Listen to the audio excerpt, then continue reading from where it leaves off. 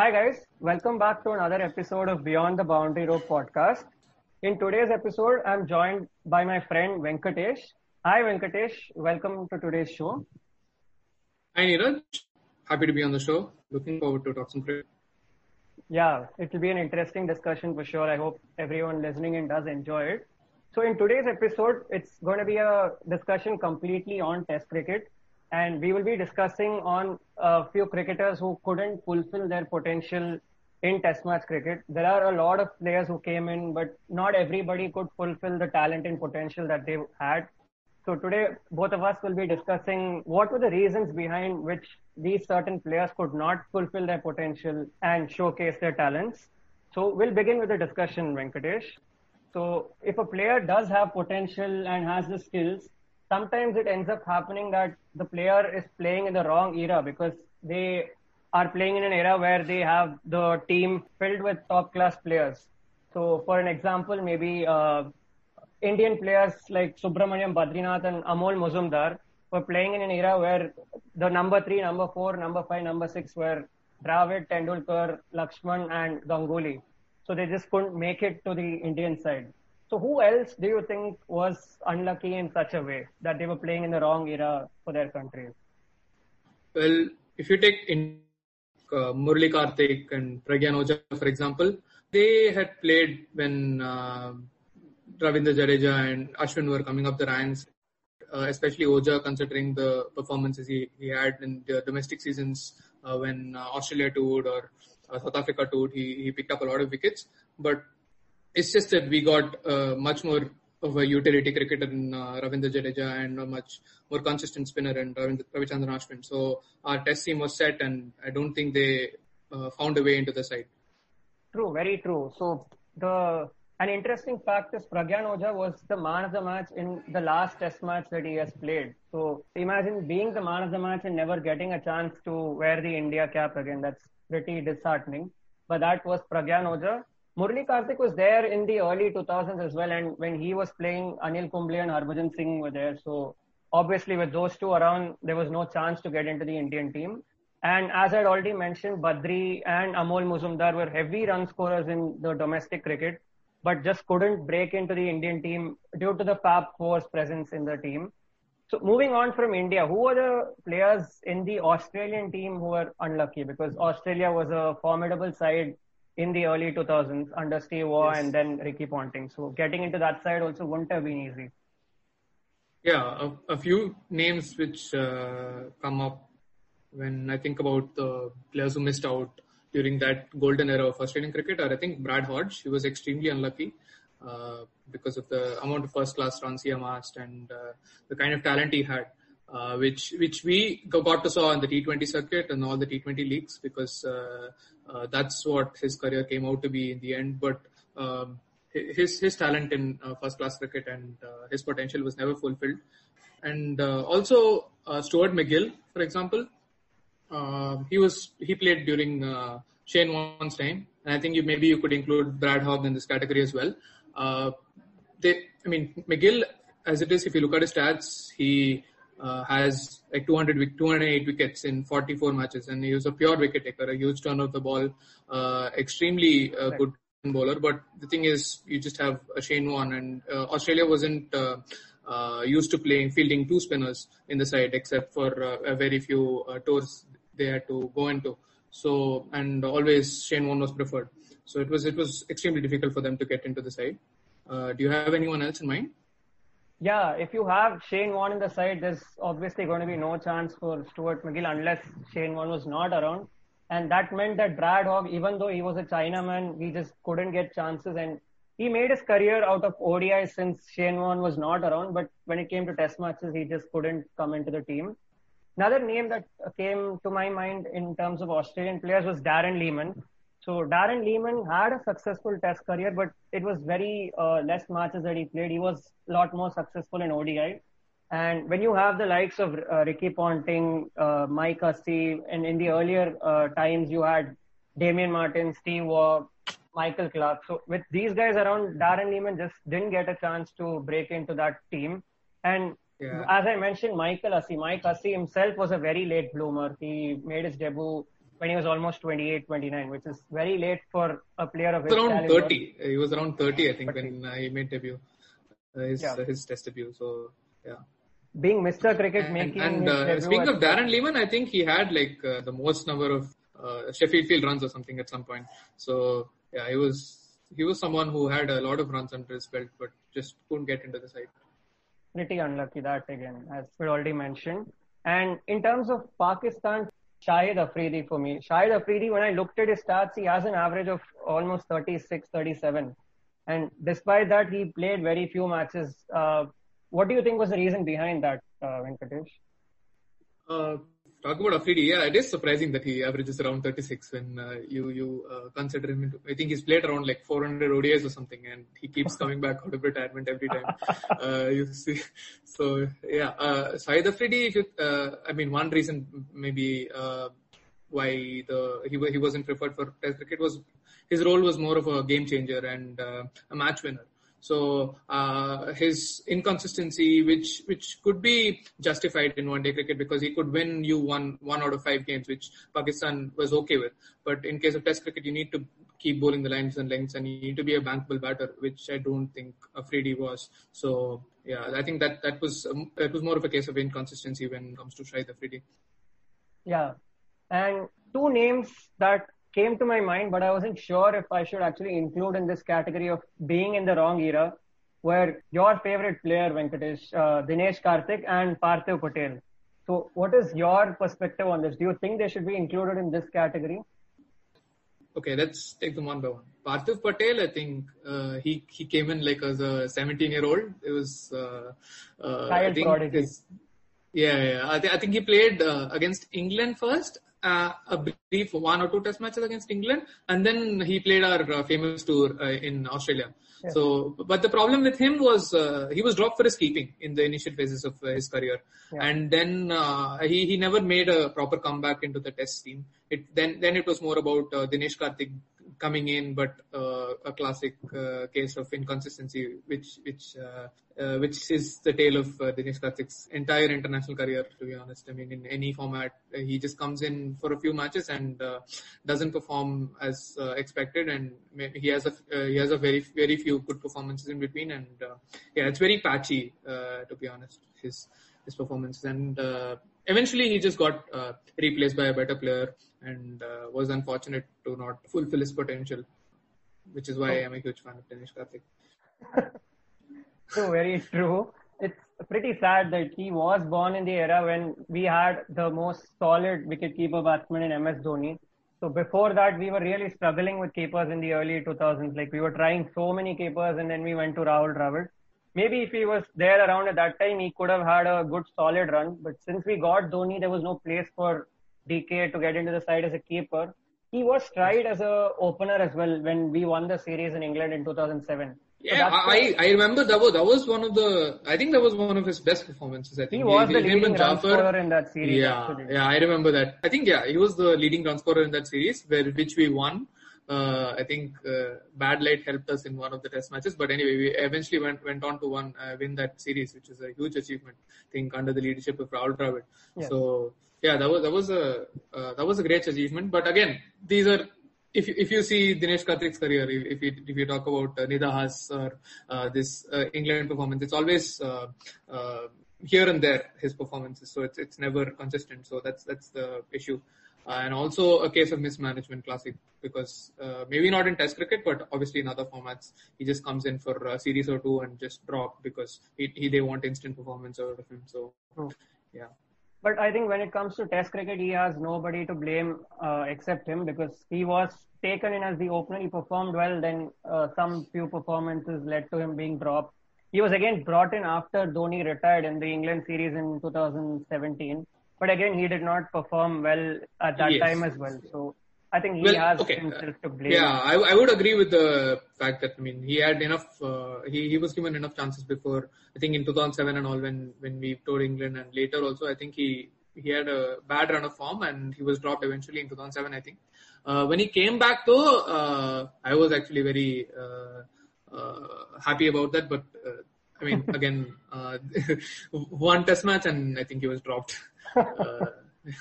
Yeah. So moving on, let's look at the players who unfortunately suffered a lot of injuries. So these guys were getting into the team because of their talent and potential. They were performing well for their sides, but their bodies just didn't let them play enough matches.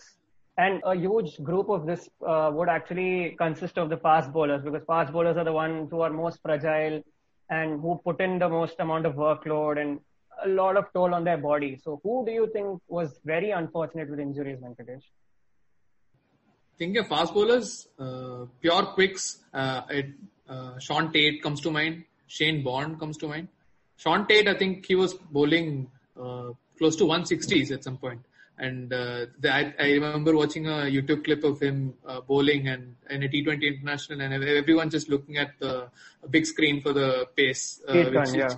Yeah. So it was a pity to lose him to injury. I think he was consistently, he had some back injuries, if I'm not wrong. So yeah, and Shane Bond was someone who had immense talent in Test cricket, and I think he averaged around 22 in Test cricket, which is really amazing in the 18 Tests he played. So the problem with him was, I think he just made no compromise when it came to pace. It was more like he thought if he drops his pace, he would not come under the same bracket and he would be in competition with people bowling at a lower pace. And he felt his pace was the one which distinguished him from the rest of the people, which is fair in retrospect. So yeah, it's unfortunate that his career was cut short, but it was an excellent career for sure. Yeah, he's a huge favorite of mine, Shane Bond, and real pity. I really still keep watching some of his spells on YouTube and just feel bad that we couldn't see more of him live on TV, playing for New Zealand a lot more. Very similar kind of story would be Shoaib Akhtar. Shoaib Akhtar, we all know, has played a lot of games, but surprisingly, he's not played even 50 Test matches. A lot of games were in ODIs. But when it came to Test matches, he played very few games for someone of his potential. The same reason, like you mentioned, he just didn't want to compromise on pace. He felt pace was his biggest weapon, and that led to a lot of injuries for Shoaib Akhtar. And ultimately, it curtailed his career. He played a few ODIs later on, but Tests he was not around for too long. And also another few names that came to my mind were Ryan Harris and Simon Jones. So Ryan Harris, also nicknamed Rhino, was extremely talented and was one of the best bowlers for Australia post the retirement of Glenn McGrath and Brett Lee and Gillespie. So he just suffered too many injuries. He was playing extremely well and he led Australia to a series win in South Africa with an injured body. That's an amazing story, actually. And similarly, a similar story is Simon Jones, who we all saw in that 2005 Ashes. And it's a huge surprise that he did not play a single match after that 2005 Ashes, which is extremely sad. We saw him reverse. Oh, okay. I did not know that. Yeah, okay. That's a real shock for people because he was like one of the best bowlers in that series along with Flintoff, and he never. Ryan Harris, I think he was one of Michael Clarke's most bankable bowlers. He could keep hitting the line and length and bowl in that sort of corridor of uncertainty and keep troubling the batsman. So with him having the ability to bring the ball in to the right-hander, and he was extremely talented. It's just, yeah, it was unfortunate. He was plagued with a lot of injuries during his time. Yeah, I think ankle was troubling him a lot. So pretty sad that. And Simon Jones again, like I mentioned. So who are the other Indian names that you have on your list, Venkatesh? Indians, speaking of making compromises when it comes to pace, we have to talk about Lakshanpati Balaji. So yeah, I mean, when he came about in international cricket and he had this huge success in Pakistan series, he got a lot of wickets there, and I think he even hit a lot of sixes there. So yeah, it's the problem with him was, I think, a lot of back injuries, and he had to change his action, and he was never the same. He was definitely a hard-working bowler who kept bowling in those difficult lines for the batsman to deal with, and even though he dropped his pace, he was still a very nagging sort of bowler who kept hitting the same line and length and troubled the batsman. But it was never the same when it came to Balaji. The peak he achieved in Pakistan, he could never replicate that. But he was still a great performer for Tamil Nadu in the Ranji Trophy circuit throughout. I mean, bowling in the heat of. CSK's. I remember his hat trick also in the IPL very pleasantly. So he was a very hard-working bowler. It was just unfortunate. When you spoke about compromising on pace, I was actually reminded of Munaf Patel. So Munaf Patel, would you believe it, came in as a tear-away quick? Yeah, I I thought remember. I remember those days when he was bowling, and it will be a pleasant surprise if he crosses 130 at a point during his later part of his career. So, yeah. Again, troubled by injuries, and he had to compromise on his pace. But luckily, he was there in the World Cup winning side for India, and also played a very important role, which often does not get mentioned a lot. But he played a very important role. Another name which came to my mind was Irfan Pathan. So Irfan Pathan came in as the swing bowler, took a hat trick in Pakistan, and he had swing, he had good pace, and also was a very capable batsman. And they were trying to mold him as a number 3 also, but his injuries just ensured that he couldn't have a long enough career, and he just tapered off. Yeah, as you said, I think actually even apart from the injuries, the fact that they tried to mold him as a number 3 also may have led to his downfall in some because some people argue that Greg Chappell wanting an all-rounder in the Indian side, forcing Irfan Pathan to be more of a batsman who coming in at number 3. I mean, he had his fair share of success, but I think we can agree that he was never the same sort of potent swing bowler after a point. So yeah. And the other one who came to my mind was Ashish Nehra. So Ashish Nehra was just so fragile that he was struggling to play T20s in the end. And he had a very good ODI career actually, but his test career never just blossomed due to all these injuries, and just couldn't stay on the pitch for long enough to actually bowl 20 overs a day. And a lot of people might have seen his interview with Gaurav Kapoor on Breakfast with Champions, where he's mentioned that he's had so many injuries that he's lost count. So Ashish Nehra again. The number of surgeries he had, he was counting them or something like that. So yeah, it was sad. Yeah. Another name I had actually was Nathan Bracken. He I remember during 2007 World Cup he played a key role, and he was one of those players who he was, I think, number 1 in the ODI rankings and T20 rankings also. For a good time, for a good while. Yeah, for a long time. But somehow he just didn't get to translate those performances at test level, because I think he played like 5 tests and averaged close to 100 or something. It was surprising, because Bracken was again one of those. Somehow he got into the team which had all those Australian greats, and he was number 1 ODI bowler at that time. Yeah. So it was an extremely huge achievement. And talking about Australians, looking at current times, James Pattinson is someone who's gone through so many injuries and hardly stayed fit to play for Australia. They were all dreaming of having a bowling attack of Hazelwood, Stark, Cummins and Pattinson, but Pattinson has just not stayed fit. Again, they didn't want to compromise on pace, but sadly he's had so many injuries that he's not stayed fit. Yeah, but hopefully there's some time to go for him, and he can fulfill his potential, because there is a lot of potential in him, and this pace trio or quartet you're talking about is extremely scary for us to handle. So all the names that we spoke were all fast bowlers actually who suffered all these injuries. So do you remember any batsman who actually suffered some kind of an injury which limited his test playing career? Well, I remember James Taylor.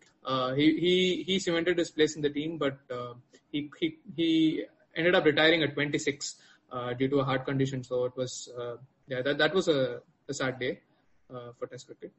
Yeah, that is sad. And can you imagine, he is now the selector for England, and he's hardly touched 30 and he had to retire. Sad, it's pretty sad. So let's move on from that. Let's move on to players who had skills, who were proving it in the limited overs formats, but couldn't replicate that in test matches. So who are the names that stand out for you, Venkatesh? Suresh Raina, I think, comes to mind. I was a huge fan of Suresh Raina. He used to change the game in a few overs. He was a huge hitter of the ball, and all those times finishing with Yuvraj and Dhoni. Having Yuvraj, Dhoni and Raina as a middle order was excellent for us. So somehow he just couldn't translate his performances in the longer format, because we can actually say that he was found out and Test cricket, there is no rule for the short ball, and he was, I think, battered with the short ball most of the time, and it was difficult for him. Yeah. His flaws when it comes to short ball was exposed in ODIs itself. So when it came to test matches, it became extremely difficult. And also when it came to the swinging ball, he was somehow caught suspect and couldn't replicate. Even though he made it 100 on his debut, he just couldn't continue that form and be a regular fixture in that Indian side. On a similar lines, I think a player very similar to Suresh Raina is England's World Cup winning captain, Eoin Morgan. I think very similar, maybe not. Actually, he is as suspect when it comes to short balls. We see him dismissed a lot with the short ball in ODIs and T20s. So I think very similar. Also not so good against spin in spinning conditions. Probably that's why he couldn't perform that well in test matches. Yeah, and also England having this, him as an ODI captain, and I think they prefer him to be a specialist ODI player. I think they just let him build that ODI side and T20 side and just kept him out of test matches. I think it's worked out well for England as well. So at the end of the day, it was a good decision by the England board and it's worked out well for them. And very similar to Morgan and Suresh Raina was Martin Guptill. So Guptill batting at the top, opening the batting, you had no place to hide literally with the ball swinging around in New Zealand and whenever he traveled abroad. A really good player in ODIs and T20s, a heavy run scorer, but was found out in test match cricket as an opener. Even though New Zealand struggled to produce openers, he just couldn't become a regular fixture in that side. Yeah, Michael Bevan comes to mind. Pre-Dhoni, the best finisher in the ODI format. And it's still debatable who better. And he was somehow he could not crack it at test level because despite having staggering numbers in first class cricket, I think it was also the case of him playing in an era where it was a very settled team and it was hard to get in. But yes, he could not crack it at test level. Lasith Malinga comes to mind. For all we know, him as a T20 specialist and a limited over specialist, I think he retired very early, around 2011 or something, to focus on limited overs cricket. He didn't get to fulfill his potential. He played around only 30 tests. Anyone else you can think of? So yeah, a few others. One player that I had a lot of hopes on was actually JP Duminy. Spoke about Suresh Raina, Morgan and Guptill. There was some kind of flaws there. So I just couldn't find out what was the reason JP Duminy struggled in test match cricket, because he seems a perfectly good player with his technique intact, but just couldn't make it in test match cricket, even though he was a heavy run scorer in ODIs. Similarly, he had this breakthrough series in Australia, I think. JP Duminy actually I felt like is very similar to Raina, like how he plays, and it's somehow I find them very similar. Imran Tahir comes to mind when you think of South African players. He's a limited over specialist now who has performed greatly, and they somehow bang at the important intervals. But so he's I think this is a case of inconsistency. He was given a chance to play. He has played around, but he averages around 46, which is not something to write home about. Yeah, so actually Imran Tahir is a huge surprise because considering that South Africa have historically struggled with producing good spinners, Imran Tahir is an excellent leg spinner and he's proven that in both ODIs and T20s. And again, it's hard to understand why he has not done that in test matches, replicated that in test matches. Maybe it's because he's a kind of defensive spinner maybe who picks up wickets when batsmen are going at him. And that does not happen in test matches, and maybe that's why he couldn't succeed in test matches in a similar way. So I wanted to leave the best name for the last in this category, and that name is Yuvraj Singh. So we all know Yuvraj, what a match winner he was for India in both the limited overs formats, but again struggled to replicate that and become a regular fixture in the Indian side in tests. Yeah, he came up when the Fab Four were around, but when he did get his chances, he didn't perform well enough to become a permanent fixture in that side. So it was very sad. We would have loved to see a lot more of UV in test matches, I think, for sure. Yeah, I think during the time when Ganguly wasn't a fixture in the Indian setup, Yuvraj was given a lot of chances at number 6, and he was slated to be our future number 6. And someone who can bat with the tail and score quick runs, get us through, be a match winner for us in Test match cricket. So, but it just didn't come out to be as expected in his case. Yeah, that was a huge surprise, and he was given chances even after Ganguly retired, but just couldn't make it count. And pretty sad that all the whatever happened after the 2011 World Cup with respect to his health also didn't favor him, and he couldn't play too much of Test cricket after that as well. So moving on, there are some players who are mismanaged by their respective boards or have some particular reasons why they don't get into the side. And looking at the current state of affairs, it's Fawad Alam which comes to my mind. When you look at the stats, when you look at domestic cricket, the number of runs scored and the averages, Fawad Alam is right at the top, in the top 5, I think. Despite that, he went almost 80 to 90 Test matches without playing. He had his debut in 2009 or 10, and it took him another 10 years to play another Test match. And for some reason, hard to understand why he was not picked, but let's not talk about that Fawad Alam's case is extremely puzzling. I mean, that is, I don't think Pakistan can even say that it was the case of him not fitting into the team or anything. Hugely performing top 6 like India had or an Australia had. So his performances at first class level should have definitely been rewarded for. And I think a lot of Pakistan fans were angry for a long time. Let's hope for the best for the guy. He's toiled hard in domestic cricket and hopefully he performs well. And in terms of Australia, one name that came to my mind was Simon Katich. So Simon Katich played in the early 2000s, in 2003 when India traveled to Australia. He was batting at number 5, 6, then was dropped for a while, then was brought into the side to open the batting, and he's always performed well. He has a good average, but somehow he just wasn't picked in that Australian side. And do any names come to your mind when it comes to the Indian team who have been players who have not been given enough chances due to some kind of favoritism or any reason, like BCCI have just not given certain players chances? Karun Nair, again, he was someone who came in and scored a 100, and he was not favoured later. So yeah, these Karun Nair's case is hard to fix. Not sure why he was not picked for the next few series. What do you think? Do you think because it was because we got better people in the setup?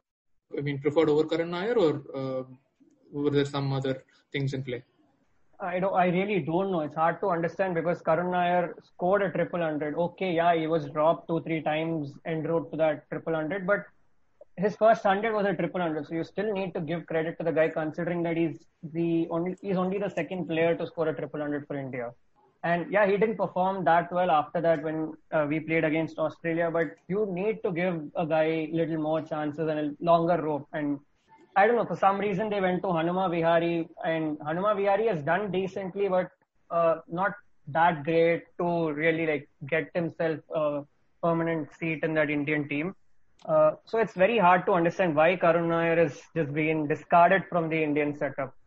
Probably. I think it's the case of us actually rotating a lot and then deciding not to rotate a lot, and Karun Nair was not in the right place at the right time. So unfortunate for him, because Vihari, I think even if he has 1 or 2 per series, we will still keep him in the team because of his previous performances, and also we want to give him a longer rope. So yeah, I think another reason might be that BCCI always wants to keep giving Rohit Sharma chances in Test matches no matter what, and Rohit Sharma was also someone who was being played at number 6 and somehow went ahead in the line ahead of Karun Nair, and that's why Karun Nair slipped behind. So moving on, one last category which I had in mind was players who had potential, were performing, but some reason or the other they had disciplinary issues or other kind of mental issues that ensured that they didn't have a long enough career. One name which would come to anybody's mind at the top would be Vinod Kamble. So what do you have to say about Vinod Kamble? Vinod Kamble, the first thing that comes to mind is that partnership he had with Sachin when they played in school together. I think it was some 600, 700 runs they scored together. And when he debuted for India in Test cricket. He went on to score double hundreds. I think it was against England, and I think he has a very good average as well in Test cricket. But it's just that during the latter part of his career, his form dipped to an extent where was dropped. He was out of favor with the board, and yeah. Do you have any other reasons for? Yeah, so actually people say that Vinod Kambli was more talented than Sachin Tendulkar. This is something that I've heard a lot staying in Mumbai. Yeah, could be, but Tendulkar made it to the Indian team a lot earlier. But Vinod Kambli got into the side, and like you mentioned, he scored a double hundred. And even when he was finally dropped from the team, he had an average of about 54, which is staggering actually. But he had a lot of temperament issues and all that. That's what I've heard from people, and that's the reason why, despite his talent, he also has a loud mouth. I think he speaks a lot unnecessarily, criticizes people, and due to that reason, I think that wouldn't have rubbed well with BCCI, and they ended up dropping him. His performances also dipped. He didn't perform well against top quality opposition. So that is an example of what shouldn't happen. If you just have talent, it's not enough. You need to have the right temperament. And when you talk about Sachin, he's the exact opposite of what Vinod Kambli was when it comes to temperament. Yeah, that is true. Yeah. And a few other names that came to my mind were, when it came to disciplinary issues, were Jesse Ryder and Andrew Symonds. Both of them extremely talented, performing well for their respective sides, but they were trouble kids for sure, and who used to flirt a lot with trouble. So that ultimately ended up getting them out of their respective sides. Andrew Symonds, I think he was someone who was feared. Every time we used to play against Australia, even if we used to get them around 100 for 5 or something, he used to be that person who used to change the game, and build a partnership with the tail. He used to bat excellently with the tail. And, he was some talent, and somehow, because of his off-field troubles, I think he was not involved in team meetings, and he used to miss them going to fishing or something. And let's not go into the details, but yeah, he has played only like 26 tests, which is really surprising.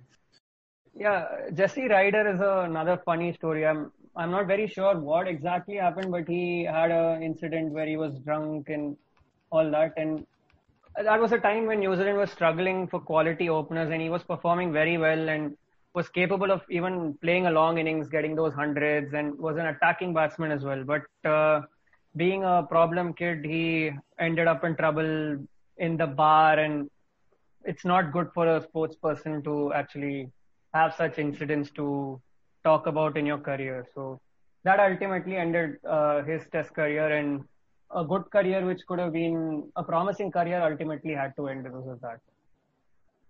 And yeah, speaking of disciplines, I think definitely we have to talk about Kevin Pietersen. I think the case of him falling out with Strauss, and they exchanged text messages. He exchanged text messages with the opposition. I think it was South Africa. Yeah, so it was unfortunate. With the talent he had, no one can forget the impact performance he had in the Ashes, and he's still even after the short career he's had, he's considered to be one of the best batsmen who was played for England. So yeah, it was really unfortunate.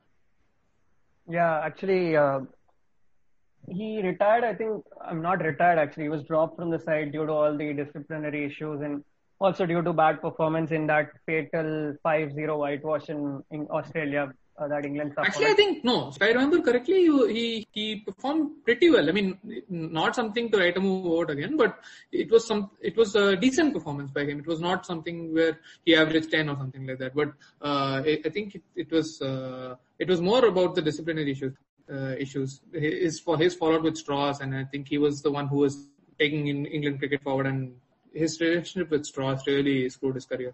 Yeah, he ended up being the fall guy from that series due to all those issues. And what could have been the best England batsman at that time, ultimately ended in a very sour manner. He ended up playing T20s in the leagues around, but could have spoken a lot more about Kevin Peterson than just whatever happened towards the end of it. But still a top class batsman whenever he was around. And two other names that came to my mind from this series that we were just talking about were Graham Swan and Jonathan Trott. Both of them left the series, that Ashes, in 2013-14 midway. So again, very sad case with those two.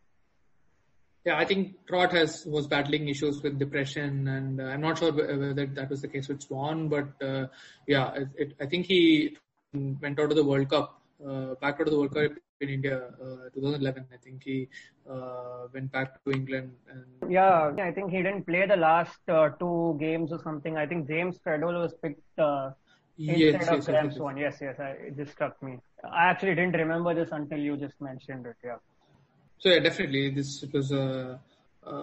was them battling depression, I think, and some other issues off the field which led them to not fulfill their potential. Jonathan Trott especially had a long career ahead of him, being the talent he was, playing at number 3, regular fixture, cemented his place, the solid batsman. I think a lot of comparisons with Dravid and stuff like that. So, correct. I think Trott was supposed to carry England team forward, but whatever happened that led him to leave that tour, along with Graham Swan, who was also one of the top bowlers for England. Like he was the off spinner for England in that 5-year stretch. So it was sad that both of them had to leave the series midway, and we never saw them again. I think Jonathan Trott made a comeback a few years later, but he was found out again and ultimately announced his retirement. Apart from all these names that we have mentioned, who are the other names do you think have been unlucky not to play a good deal of Test cricket due to other reasons? Okay, yeah. Well, one other thing which came to mind, one other topic we could talk about was Kolpak. I'm sure everyone knows the number of South African players who just keep going, taking deal to secure themselves a better financial future. Instead of being in the waiting list in South African cricket and not getting paid enough. But I think he was an extremely talented player who was I think he was in the top 10 ICC Test bowlers at one point, but he just had a Steyn, a Mockle, a Philander, and when Steyn had injuries, when Mockle had injuries, when he proved that he could make it at Test level, but that was not good enough for him because he wanted a more secure future, and he went and got a Kolpak deal for himself, and it also, I think, problem of race in South Africa, where in 2015, I think World Cup, he was performing extremely well, but they were forced to pick Philander ahead of him in the semi-final. Okay, let's not. It may not have contributed to their loss, but again, it was not a pleasant experience for him. He thought playing county cricket in England was something which he preferred. Another very similar bowler is Dwayne Olivier. He had his breakthrough series in Pakistan where he picked up a lot of wickets. But even after Cricket South Africa offered him a 2-year contract, he still picked Yorkshire over South Africa because it's a case of security, I think, and they just want to have a more secure future for themselves. Yeah, so it's very sad when we talk about these Kolpak deals, especially when it comes to South Africa. A lot of quality players have left to have a secure future by playing county cricket in England just because the finances aren't that good in South Africa. So like you mentioned, there are a few other names which would come to mind, but those are more in terms of ODI cricket. So a lot of players, I think you can form a whole team out of the people who left South Africa to get themselves a Kolpak deal. One last category that comes to my mind is a talented bunch of players playing for smaller sides, the non-test playing sides, or the sides who have just made it into the test playing category. So like players from teams like Afghanistan, Ireland, or the other names which don't even play test match cricket. Who do you think comes under this unlucky lot?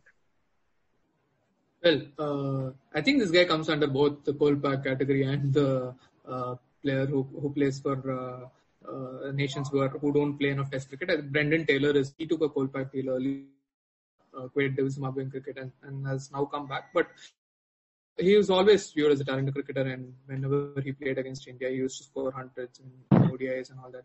Some other names, Irish cricketers like Niall O'Brien, who had like extreme success county seasons, but they've just not gotten to play enough Test cricket. Maybe Paul Stirling will. Niall O'Brien, maybe Paul Stirling may still have chances with the Irish team now getting tennis. Let's hope for the best. So one personal favorite of mine is Ryan ten Doeschate. So we've seen a lot of him in the various domestic T20 leagues, and he's been one of the top performers in each of the leagues because he's that talented. But we didn't see him enough in Netherlands as well, because even in the ODI and T20 format, because he moved away from Netherlands cricket since they weren't performing well. So it's pretty sad that we didn't see a lot more of him, not just in Test cricket, but in any cricket. Like, I would have loved to see a lot more of ten Doeschate playing live, not just in those leagues, but a lot more in IPL, maybe in Test cricket, and at least the T20 games for Netherlands. Yeah, he was definitely one who was pleasing to the eye, and I think he averages a very high number. Over 50. The sample size is probably not so big, but I think he averages around 68 or something. So he's definitely someone who has always caught my eye when it comes to minor teams. If you talk about Irish players, there are a lot, but like you mentioned, let's just hope that Ireland plays a lot more Test cricket. Likewise, let's hope that Afghanistan also gets a good amount of Test cricket so that we don't have to include the likes of Mohammad Nabi, Mujib, and of course Rashid Khan in this category. Yeah. Yes, so we discussed about a lot of players who showed potential, who had the talent, but didn't make it in Test match cricket. And if we think about it, we will get a lot more names on this list. And keep in mind, this is a list of players that we have seen live or we have heard about quite a lot. So if you move back into the previous century, I think there would be a lot more names which we are not aware of. But this is the list that we kind of came up with. Thank you for tuning into this episode. Thank you, Venkatesh, for being on today's show. Thanks, Neeraj. It was a pleasure talking cricket after a long time, and I think it was a nice discussion to be a part of. Yeah. Thanks, Venkatesh. Once again, thanks for being on this show. It was a really interesting discussion. We spoke about a lot of players, and it would have been good if we didn't have to mention a few of these names and we saw their talent in Test match cricket. But that was our discussion. These were the names that we came up with. If you have a few other names that come to your mind, you could always let us know in the comments section. So thank you for tuning into this podcast. We will be back with another one very soon. Stay tuned.